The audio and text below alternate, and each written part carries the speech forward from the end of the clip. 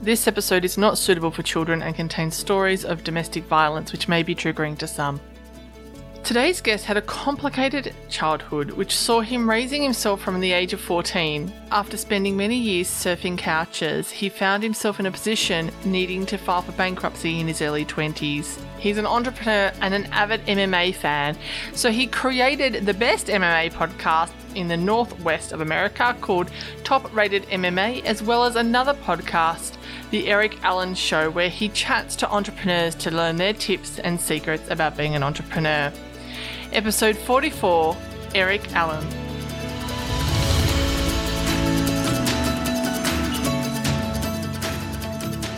Welcome to One Moment Please, the podcast where our guests take a moment to tell their stories of how they've overcome adversity to achieve success, and you take a moment to tune in. So bring on the inspiration.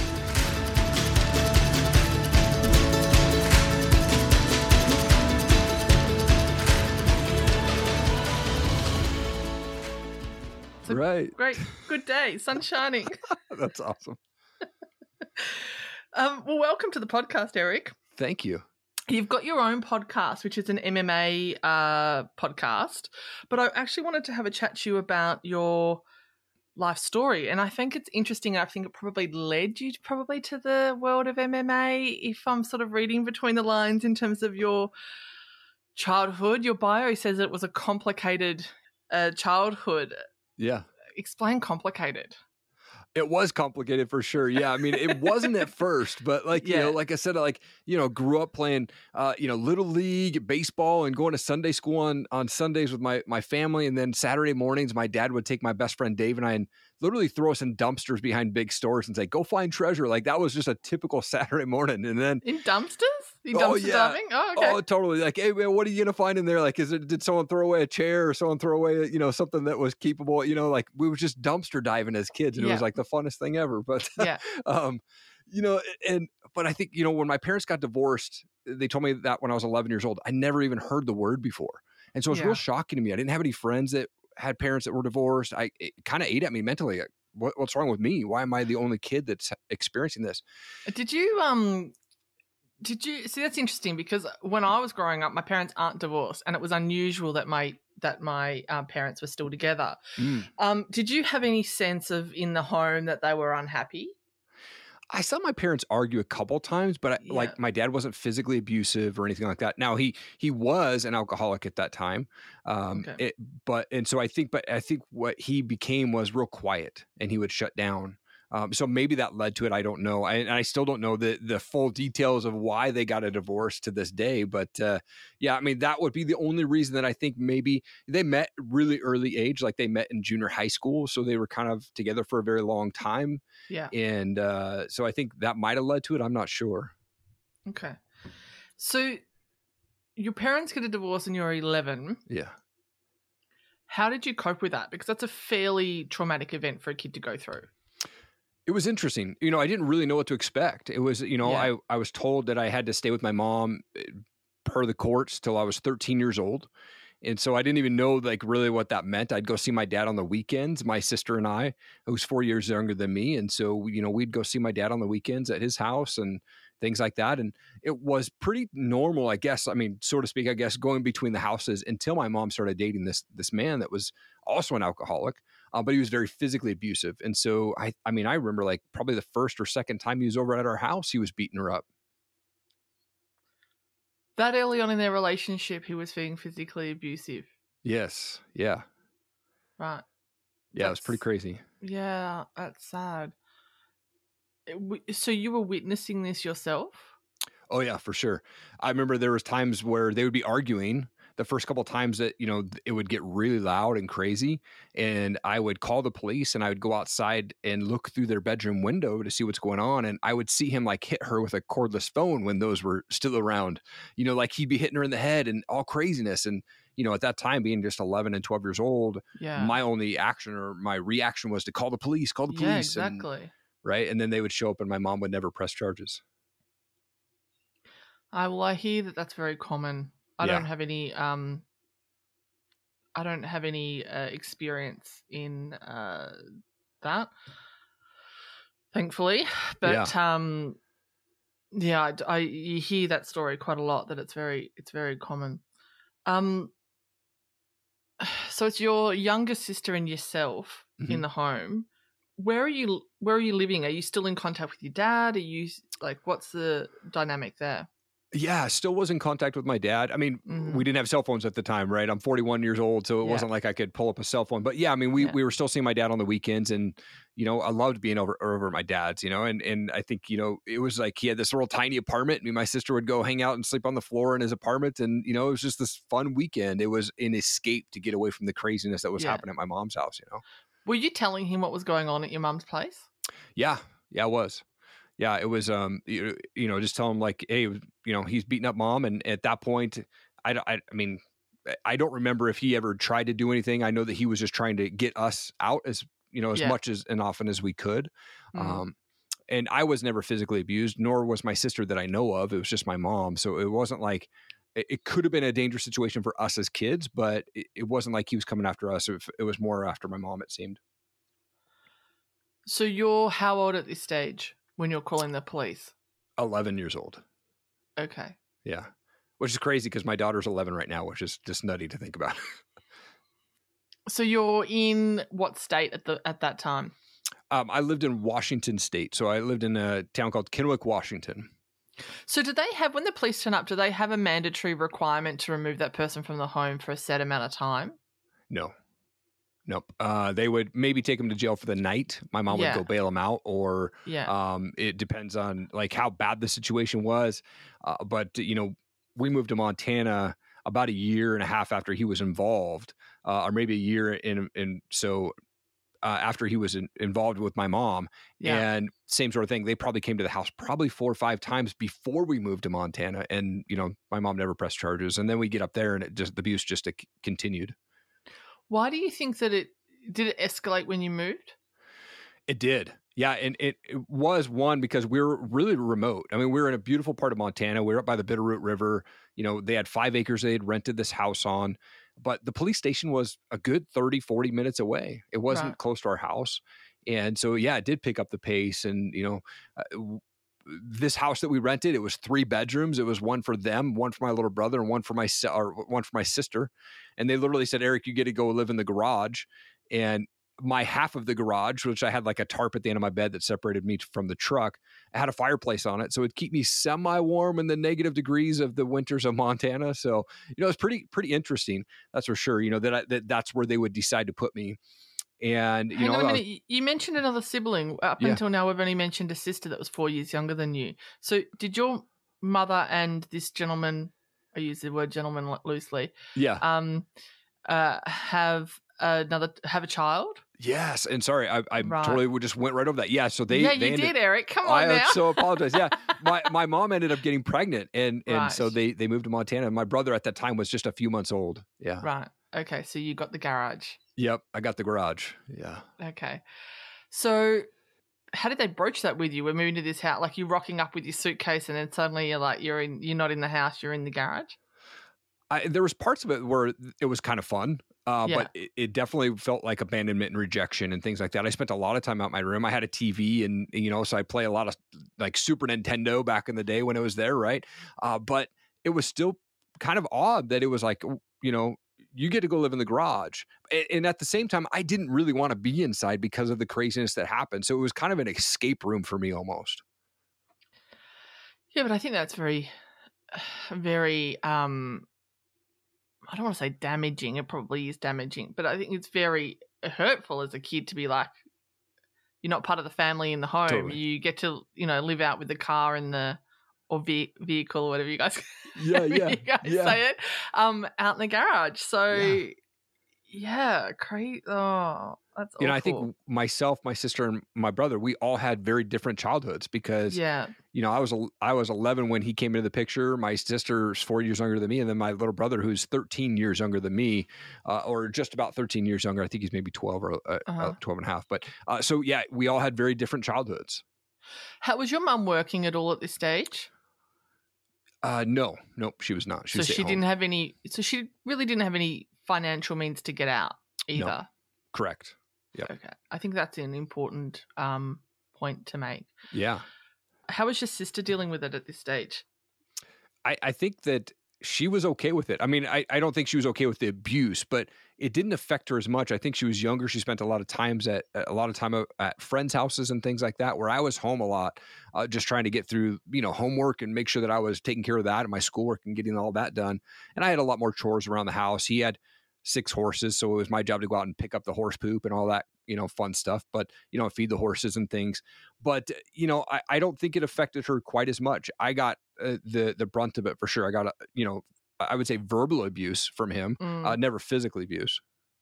Why do you think you caught the brunt of it? Do you think it was because you were the other older male in the home? Or do you think that it was just because he was just lashing out at everybody? Like, if you're saying that your sister didn't cop the verbal abuse, but you did. Yeah. That's interesting to me. Mm-hmm. I think it was one, because I was the male, but also because I didn't really put up with this stuff. So if he'd say something rude, I'd say something back. Right. And like if he did something that I, was trying to be mean to my mom or something, I would speak up. And I remember there'd be times where we'd be eating dinner and I would speak up and my mom would like kick my leg underneath the table or pinch my leg underneath the table and be like, shut up. She's probably terrified. Yeah. Yeah. How did you get out of that situation? Yeah, it was an interesting situation for sure. Brushed my teeth one night. I was 13 years old. They came home arguing. It wasn't anything different than any other night, but I brushed my teeth and I felt in that moment for me personally that God was telling me, look, dude, you got to turn around and check out what's going on. And so the way the house was set up was behind me was the kitchen to the pantry to the garage that I stayed at. And as I turned around the corner, I saw him on top of my mom in the pantry, just boom, boom, boom, one shot after the other, straight to her face. And I'm like, man, I got to get this guy off. And so I walked up behind him and I grabbed a cast iron pan out of the cupboard and I swung as hard as I could and I split the back of his head open. Yeah, that'd do it. Yeah, it did knock him out. He turned around. He's like, what? Wow. Then as he said that, I split his forehead open again with another swing. Oh my goodness. And he was so drunk that I remember at that point I swung so hard I fell over and he was standing up over me. He was bleeding from his face. He starts to yell. My mom jumps up, lands like 6 punches in a row to the face, blood splatting on the wall. Cops finally show up. What, she punched him? Yeah, she jumped up and landed like 6 punches because he was yelling at me, and I think she was like going into mama bear mode, and jumped in there to try to stop him from physically hurting me. Yeah. And cops showed up, took him to jail. My mom never pressed charges, went and got him the next morning. And at that point, I was kicked out. I had 3 months left of my freshman year of high school, so I just bounced around from friends' houses for the next 3 months. And what's freshman year? Is that your last year? First year of high school, so that would be grade 7 in 9. Australia. Oh, okay, it's different.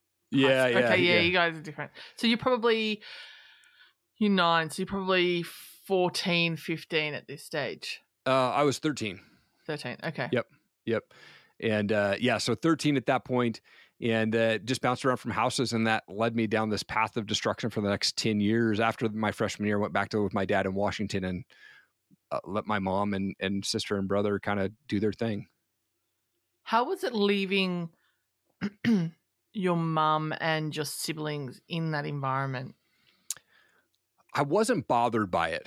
And really? I know that's a weird response, but I really wasn't. And the reason why is at that point, I had seen my mom go through so much stuff and she had so many opportunities to leave him. Yeah. Even after the first time that he came over and was physically abusive, that she was kind of on her own at that point. I didn't want her to get hurt, but she also had plenty of opportunity to leave him and could have done it many times, right? And she chose not to. So she put herself in that situation. Yeah, it's interesting that you say that. I think that it's hard to judge somebody if you've never been in that situation, particularly if she doesn't have any financial means. She's probably thinking that she's got kids to support. Yeah. There's probably a lot of emotional abuse as well happening. Yep. Just an awful situation to be in. Yeah. Yeah. What was your dad saying? Obviously, you related this story to the fact that you'd hit this individual over the head with a cast iron pan. Good shot. Thank you. Thank you. You know, it was an interesting dynamic because my dad was renting a house, or he rented a house for him and I to live in that was close to the high school that I would go to when I moved back to Washington for my last 3 years of school. And so I got there, and he would fill the freezer up with Hungry Man meals, and he'd put cereal and milk in the house, and he'd put $20 in the cup for me to buy my lunch money for the week. And then he'd go stay with his girlfriend. So I'd see my dad maybe 2 or 3 times a month, just in passing. So I had no adult supervision, no accountability. He bought me a bus pass so I could take the public transportation to get to school. But I got into drugs pretty early, you know, so I was smoking pot before school. I was smoking pot at lunch. I was smoking pot after school, and I was taking acid and mushrooms and, you know, whatever I could get my hands on, and barely graduate high school, you know, and my senior year, it finally caught up to me, my last year of school. I got caught with drug paraphernalia. I had a bong on me, it's legal now in the state of Washington, but it wasn't in 1998. And so I had to go to jail. I had a black and white chain gang outfit on, bright orange slippers, and had to go stay the night in jail. And it was pretty scary. And I was on a year probation, so I couldn't smoke any pot or do drugs for a year. But what that did was enhance my drinking. So I started drinking pretty heavily. And 2 weeks after I graduated high school, I woke up to a note on my bathroom mirror that said, "You can't comply with house rules. You have 48 hours to get out." And wow, so you were kicked out again. Kicked out again, yeah. So but your dad wasn't living with, like, you weren't living with your dad really at that stage. So the last 4 months of my senior year, him and his girlfriend bought a house together, and I moved into that house with them together. And so I had my room downstairs, and I woke up to a note 2 weeks after I graduated that said that. That's pretty tough though, considering you've been on your own for so long, and now you're in with 2 adults and expected to live by house rules, and you've been for how many years just doing your own thing? Yeah. The house rules that I broke was not doing the dishes. I know that sounds funny, but I have this thing about wet food on plates. It just grosses me out. And so I didn't mind doing the dishes, but what I said was, hey, if you have food left over on the plate, don't put it in the sink. Just, you know, scrape the food off in the garbage, and I'll wipe them off and put them in the dishwasher. But they kept doing it. So what I did was I took the plates that had the food and I set it at this side, and I washed the other ones. I take the ones that had the food and put them back in the sink for the next day. A couple very days passive later, aggressive of you, Eric. So that was the rule that I broke that got me kicked out of the house. You mentioned that you've got an 11-year-old daughter. I don't know if you've got any other kids, but how do you go with wet food on plates now? I mean, she was obviously a little kid at some stage. Yeah, I think I've grown up a little bit, but it still grosses me out quite a bit. Are you one of these people that won't let the food touch other foods on the plate when you eat? Totally was as a kid. Not now, though? Not as much. My daughter, same exact way. Get out! So peas and carrots can't mix. Yeah, absolutely. Are you textural as well with what you eat? Like, you can't eat certain textures of foods? So my wife, she'll eat pretty much all the like food, but it's really hard to cook for me because I don't eat onions and I don't eat tomatoes. Right. And is that because you're fructose? No, it's just like it is, like you said, maybe a texture thing for onions. But ever since I was a kid, I've never liked onions. I had one time I thought like green onions. Yeah. As a young kid, one time I picked them up thinking they were celery, and I took a big bite at them and never went back. When I was younger, my dad used to have this thing when we were growing up of he loves lamb's fry. So lamb's fry, I don't know what you call it over in the States, but it's lamb's kidneys basically. Okay. And he used to cook it up, and we used to hate it as kids, like hate it. And he used to insist on us eating it. Okay. And I can't, like, it's just the most awful thing. And my husband had the same thing with eggs. Like, he used to get fed eggs a lot, and now he can't eat eggs. No one in their right mind would ever eat lamb's kidney anyway. So apparently it was good for you. But yeah, those are the things that you remember as a childhood that you can't touch as an adult. Totally. Yeah, I still don't eat onions to this day. My wife, she'll eat onions, you know, and my son, who's 8, he's like my wife. He'll eat onions and tomatoes and all that stuff. So it's funny that they took after us. Tell me, when you were kicked out, what happened then? So you have this note, you've got, what was it, 48 hours to get out? Yeah. That's a huge amount of notice. Right? Yeah. Yeah. So I immediately called, I was close, I'm very close with my dad's sister. And so I went and moved in with them for about a year. And Actually, it was probably closer to about 7 months or so. But I was, went and lived with them. I was working. I got a full-time job, and I was, working at a hotel. And so I was just in and out. And then basically I ended up like they were moving. And so I had to get out. So between ages of 18 and 21, I moved 21 different times. So I lived on couches of floors of second cousins for a week here, 2 weeks there, 4 days there, just bouncing around. I had $100 in my pocket when I was 20 years old, and I moved to Seattle. So it was about a 4-hour drive from where I lived there in Washington State.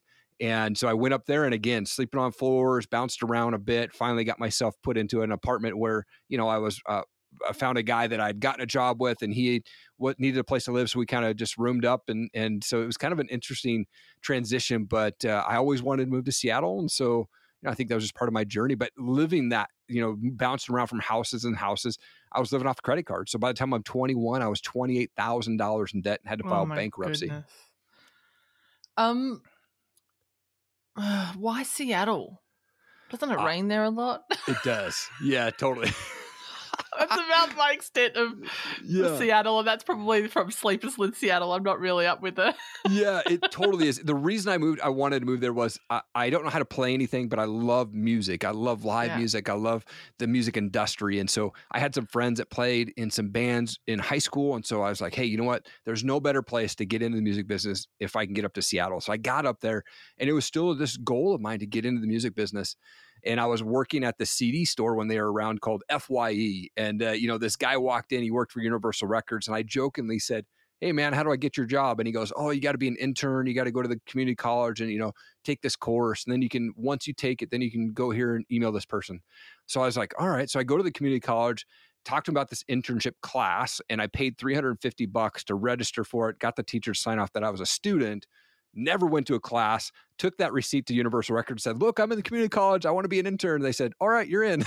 So I got in at Universal Records, and I just showed up every day for 6 months, just stuffing posters and, tracking sales. And then during that time, though, I was able to go to free concerts, 2 to 3 concerts a week, and I had open tabs. So I was living the rock star lifestyle without being an actual rock star. Yeah. And finally, they started to paying me after 6 months. I got paid to be their mailroom coordinator. So I was tracking sales. I was setting up meet and greets with rock stars, and it was really fun. And then I got laid off my 1-year anniversary. Oh no! Yeah, this is during the Napster days, if people remember the Napster days, and it totally killed the music industry. And I was one of the guy at the bottom of the totem pole. So I got let go, and that kind of set me into a depression for the next year or so. How did that depression manifest? Because are you still drinking and doing the drugs fairly heavily? Totally. Yeah. Not as much on the drug side, more on the drinking side. Yeah. And then occasionally I know I'll be backstage and someone might say, hey, hey, want to do some drugs? Yeah, sure. I'll smoke some pot. No. I'm talking about cocaine. Oh, I've never done that. Okay, sure. You're right. So it was just accessible. And still doing drugs and still drinking, but mostly on the drinking side at that point. And I was working at Starbucks one night. I was a night manager for Starbucks in between the rock concerts I was going to. And I was really depressed. I'd get off work. I'd go to my grocery store and grab a 6-pack of beer and go rent a video from the rental store, and then go to my ghetto apartment, which is across the street from where Jimi Hendrix is buried there in Renton, Washington. And I would drink myself to sleep every night. And this girl walked into Starbucks one night, and she said, and she doesn't drink coffee. And she said, hey, we've got this cool college age event down at our church. Would you be interested in going? And I was depressed, and I was alone and had no friends, and she was very good looking. Absolutely. Hey, I wasn't going to ask you if she was hot. What time does it start? I'll be there, right? I was ready to go. And so I got down there, and it was like, I knew all these guys from the other side of the state that I went to high school with. I haven't seen you in 5 years. I haven't seen you in 7 years. Just this weird, almost God was planting a seed in that moment. And I was there just to help tear down and set up this youth event they were doing. And so it was about a month later, it was Easter 2004. I was managing a band. We went out and played a concert and woke up on Easter morning surrounded by probably 15 guys in my buddy's basement at his house there. And I woke up early, about 5 o'clock in the morning, and I felt in that moment for God, he was telling me dude, you're going down this path, your life's going to end real quick if you don't start making some changes. And so I decided in that moment to give my life to Christ right there in my buddy's basement. I quit cold turkey, drugs, drinking, cigarettes, everything from that moment on. And why do you think And I'm asking this as not to devalue your religion at all. Totally. Why do you think that was Christ talking to you and not just your inner self, that inner monologue?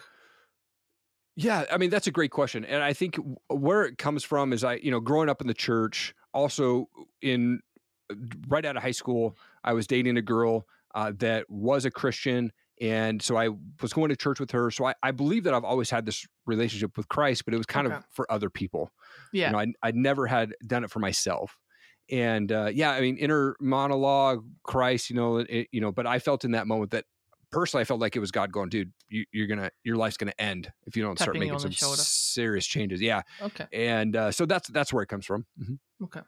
And, but yeah, I called that girl up and I got her voicemail that invited me to that church event. I said, hey, happy Easter. Maybe I'll see you at the Starbucks sometime. And a month later, we were dating, and now we've been married for almost 17 years. I love that story. We were both born at exactly 1:41 p.m. Documented on our birth certificates. Yeah, say different days, different years, but the exact same minute on our birth certificate. Apparently, it's not a world record that you're born at the same time and you get married. I tried. I reached out to Guinness World Records. Did you really? I did. I was like, dude, is this a world record? Like, we got married. We're born at the same time. It costs $5 to submit a record, to see if you're a record. And it took them like 6 months to get back. They sent me this letter in the mail saying, nope, it's not a world record. Wow, I wonder what would be the world record for that, though. Yeah, I mean, I don't know. I mean, I didn't even know if it was like a world record, but I thought, hey, that's kind of cool. Maybe we'll see if we can get in the Guinness World Record. Yeah, they should have bloody started one. Jeez Louise. Okay, so you're married at this stage. How did you get into the whole MMA thing? Because I'm assuming that you also are in the sport as well as not just having a podcast. So never have fought. I trained a little bit of boxing when I was in high school. Did a little bit of karate when I was a kid. The really cool memories that I have of my dad was as a kid, he would get Mike Tyson and boxing pay-per-views. So I was always watching that. And he would take me to WWF events like Hulk Hogan and Ultimate Warrior and like Macho Man Randy Savage. Is that before you found out it was fake? Right. Yes, totally. I was the guy who was like, this is not fake. Like that was right. Yeah. So I love that they own that now, though. They own that it's totally. Yeah. Absolutely. But, so he would always take me to that. My dad would actually rent movies when I was a kid that had no English. It was just ninja movies. And so we would just watch ninja. So I think I was always infatuated with like combat sports and ninjas. I think I was a ninja for Halloween for like 15 years straight, like just always wanted to be involved. Costume. Yeah, totally. Still did. Yeah, still do. But so I come, around 2012, I'm sitting around the house and talk to my wife. I'm like, hey, I really want to get involved in MMA, but I don't want to fight, but I want to start this maybe apparel company and see if we can make something of it. And so we borrowed a little bit of money and we had no idea what we were doing. We bought a bunch of stuff that didn't sell. At first it did, but then it kind of blew away real quick. And so in 2015, I actually got bored with it. And my wife came up with a name called Top Rated MMA, which is still the name of the podcast today. But in 2015, I put an ad in Craigslist. I said, who wants to buy this company? I'm not interested in it. I want to sell it. One guy called me up and offered me a few grand for the name and the branding and all that. And in that call, I decided not to sell. And I took the next year to kind of just ho-hum through the business, like barely really do anything with it. And then in 2017, I started the Top Rated MMA podcast. And really the goal was to talk with MMA fighters and ask them, why do you want to get in a cage to get punched in the face? Yeah. Right. And so now we are episode 238, I think, drops this weekend. Yeah. And what's the common theme? It's interesting. So a lot of guys will say, hey, I grew up wrestling or I grew up doing karate and it just transitioned to MMA. But then I've had those guests on. They're like, man, I have a federal offense and I can't get a real job, but I can go fight somebody, put food on my table. So I'm going to do that. And so it's really cool to hear their stories. The one question that I ask on both my podcasts that I have is the first question is, tell me about where you grew up and what was childhood like for you? Because I want my listeners to understand that they're just real people that are on my show that, maybe they went through some crap, maybe they had a great life, but they wanted to do something and then they took action to make it happen. So you can do MMA as a sport though, and not actually hop in the ring and get punched in the face, can't you? You can do MMA as an amateur or a pro, but you still have to get in a cage or a ring and fight. Yeah, but you can You can't just work out and do it as like I'm sorry. Yeah. Misunderstood. Yeah. Yep. You can totally just train in it. Yep. Absolutely. Okay. Mm-hmm. So you don't do that? Nope. I don't do that. I'm Pure too busy. Armchair expert. Totally love it. armchair. I just watched the CrossFit Games. I'm an armchair expert in that as well. Yeah. Huge fan. Have a lot of friends that are professional fighters. My kids are in Brazilian Jiu-Jitsu and they do MMA. Yeah. But I am not. My kids motivate me. I'm like, dude, maybe I want to. I'm 41. I'm going to make a comeback. Trying to do that, but we'll see. What's the difference between MMA and UFC? So just UFC is the promotion, right. Where MMA is mixed martial arts. So UFC is just like the Major League Baseball of fighting. Yeah. All right. Yeah, You're that's saying the big this show. To someone that comes from a country where baseball's not very big. So sorry. That's why you got that pause and the That's awesome. No, it's pensive look. I was trying to okay, I'm just going to let that one go through to the keeper. Yeah, sorry. That's like a professional level sport. Whatever, like on your guy, probably I don't know, football, rugby on your end, like professional rugby teams, probably, right? Yeah. So that's like the elite of fighters that get to make it to that level. Okay. Yeah. All right. Yeah. How are you still close with your mum? Like, what happened with your mum and your siblings in that environment? Yeah, great question. So my brother is 26 or 7 now. He lives out in the Seattle area.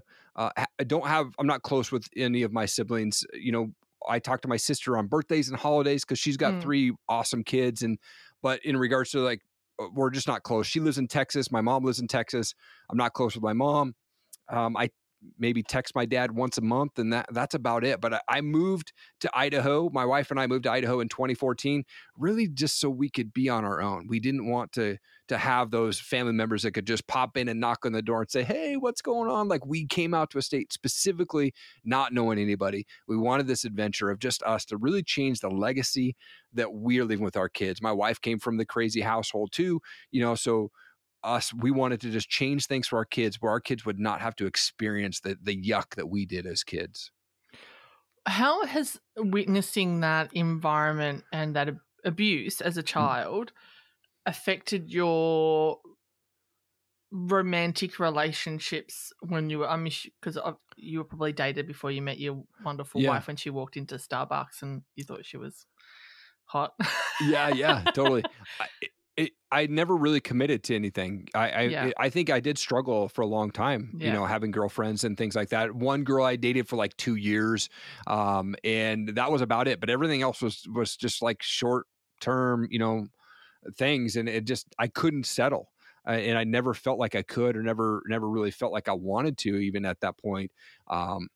And so, for the first 5 years of our marriage, my wife and I just kind of figured out how to do this thing on our own, because she brought in junk, I brought in junk, and, we knew exactly what we didn't want in marriage. So we had to work that stuff out. And I ended up going through counseling in our early marriage because I wanted to figure out what the heck happened. Like, why am I still kind of bothered by this stuff that happened as a kid? I had a lot of shame and a lot of embarrassment of not only that, but the party scene and the dating scene that I had to deal with before I got to my wife. I was really ashamed of it. And so that's just, I went through counseling. It totally helped.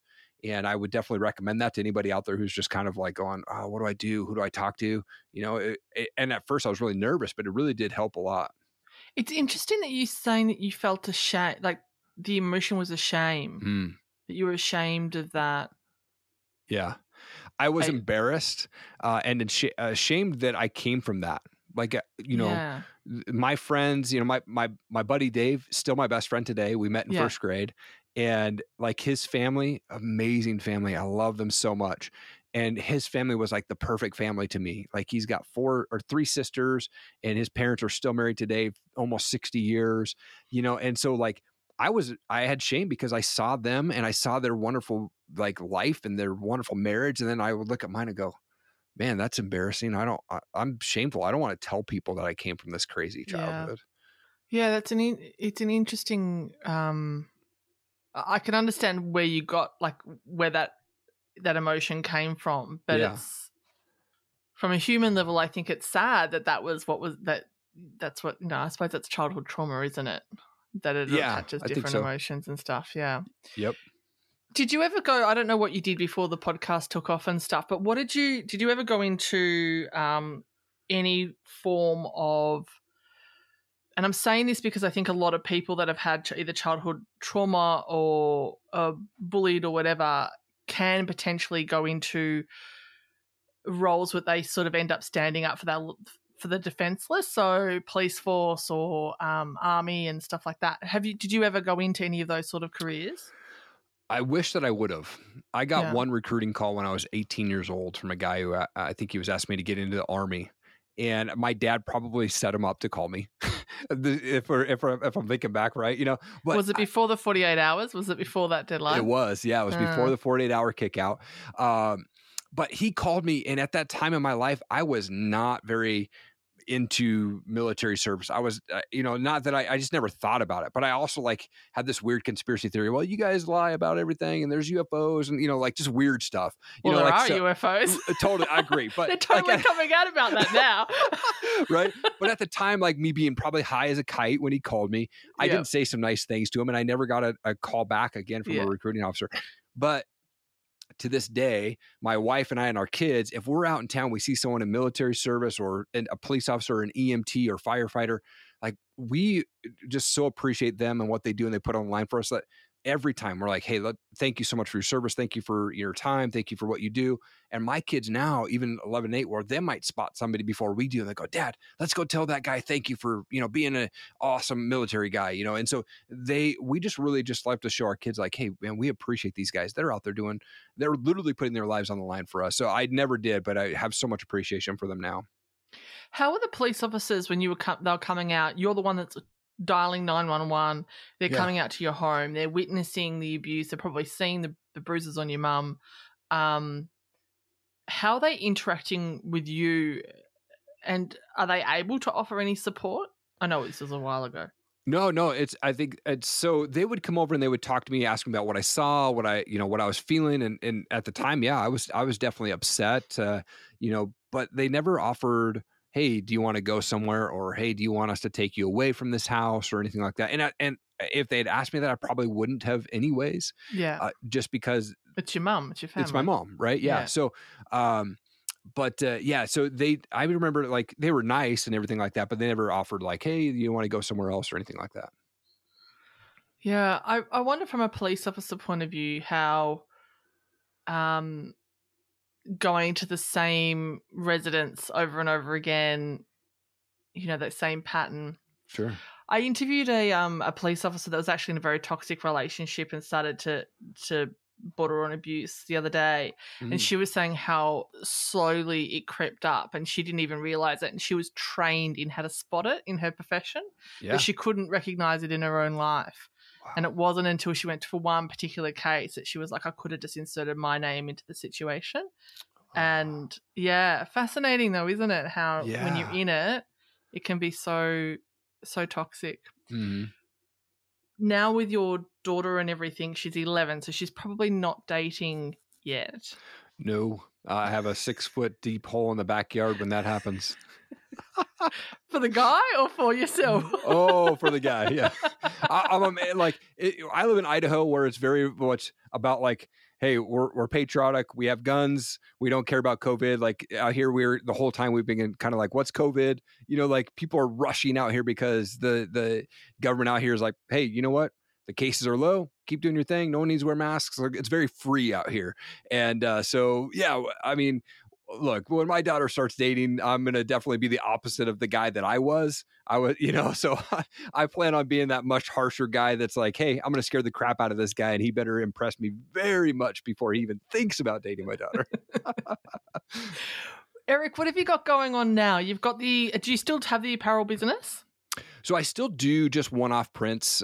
I have my own heat press now, and I bought a hat press, and so I do just one-off every once in a while. What I have going on right now is I have the 2 shows. So I have the Top Rated MMA show drops every Saturday, and then the Eric Allen show drops every Friday, and that's really more focused on entrepreneurs and world changers and success-minded people, and been blessed to speak with some of those high-end entrepreneurs out there. But so I do both of those. I do voiceover work, so people will pay me to do. You got a good radio voice, man. Oh, thank you. Yeah, thank you. So I started doing that this year, and and just kind of offer my services to like read audiobooks. I just completed some lady had paid me for her brother couldn't read. But he's really into cactus. So she sent me all this books on cactus and said, can you convert this to audio? So I just did that. Yeah. And I love doing that. I do brand and product videos. So brands, mostly beard companies, will send me their product and say, "Hey, can you do?" You're sporting an awesome beard at the moment. This isn't recorded for video. This is just audio. So those that can't see Eric, he's sporting a very luscious full beard, which is mid chest height, I would probably say, in terms of that. Very metrosexual of you. Totally. Very hipster. Love it. It pays the bills. Beard. I'm technically quote unquote a beard model. My wife's friends will. It looks very conditioned and shaped. Yeah, I definitely tried it to make sure it looks nice and not homeless, and it's funny because brands will they'll have me do videos or do photos, right? And then they'll go sell their product on Amazon. So my wife's friends will say, "Hey, look, I found your husband on Amazon again," and screenshot this ad that I'm in. And so I'm quote unquote Amazon famous, With the entrepreneurs that you've spoken to, what's the most common theme that you find when you speak to them? One, they have a really good morning routine. Yeah. And for me, I'm big on morning routines. I wake up at 4 a.m. 6 days a week. And Get out. 6 days a week, I wake up at 4 a.m. And for me, if I open my eyes, there's win number one. I jump out of bed, I make my bed. There's 2 wins in 15 seconds. It's going to be an amazing day. Okay. And so that's a big, big thing that I see common theme with entrepreneurs that I have on my show. Big on morning routine, big on being consistent, and big on being surrounding yourself with people that are living the life that you want. So, for me, I want to be a successful entrepreneur. I want to be successful in my marriage. So I want to hang around guys that are, being successful in their marriage and guys that are being successful in their business and great dads. And so I try to surround myself with those people, and just being in their presence, I'm going to learn so much, and it's going to lift me up. Why 4 a.m.? What time do you go to sleep? I'm not a party animal like I used to be, so I'm a real exciting guy. At 9:30 at night, I'm usually asleep snoring. Yeah. I try to make it to 9:30. I told my wife, "Hey, Saturday nights, that's our night. You want to hang out? I'll try to make it to 10:30, 11ish if I can, because I don't set an alarm on Sunday mornings, though I usually wake up by about 5:30. But I set that alarm clock for 4 a.m. because that allows me to get up and have some quiet time to myself while my kids and my wife are still sleeping, and grow in personal development. So, I get up to my office. I created a vision wall. My vision is too big for a vision board. So I took an entire wall of my office and created this vision wall. And it's got quotes and photos. And, this funny thing that I have on there that everybody laughs at is, I have this cartoon and it says, if you can't pee off your front porch, your neighbors are too close. That's my goal. I want that property. And so I look at that and I go, oh man, I can't wait. So I do that. And then I, spend time in prayer and worship. And then I start podcasting, I start editing, I start reaching out to guests and responding to emails. And so for me, it's that time to really grow in my personal development before they wake up. And then I still work on 9 to 5. So at 8 o'clock in the morning, I flip over to my work computer and I start doing that. And then at 5 o'clock, I usually call it a day. That's a full day, man. I don't know if I could do the 4 a.m. wake ups though. That's kind of close to when I'm going to bed. Right. Yeah. I used to be that way. I don't have kids, so it's a little bit different. I'm not having to deal with them when they wake up at 6 a.m. in the morning. Eric, it's been an absolute pleasure speaking with you. Thank you so much for coming on the podcast and having a chat. And please, if you're interested in MMA, jump onto the MMA podcast, Top Rated MMA, and also the Eric Allen Show for the entrepreneur stuff. Oh, man. Fiona, thank you so much for having me on the show. This was truly an honor. Thank you so much. I really appreciate it. Pleasure. Cheers, Eric. Thanks for taking a moment to listen, everyone. We hope this episode inspired you as much as it did us. If you know somebody who also needs a little inspiration, then please share this podcast with them. Also, don't forget to subscribe on your fave podcast app and rate and review us, because that helps inspire us to keep making them.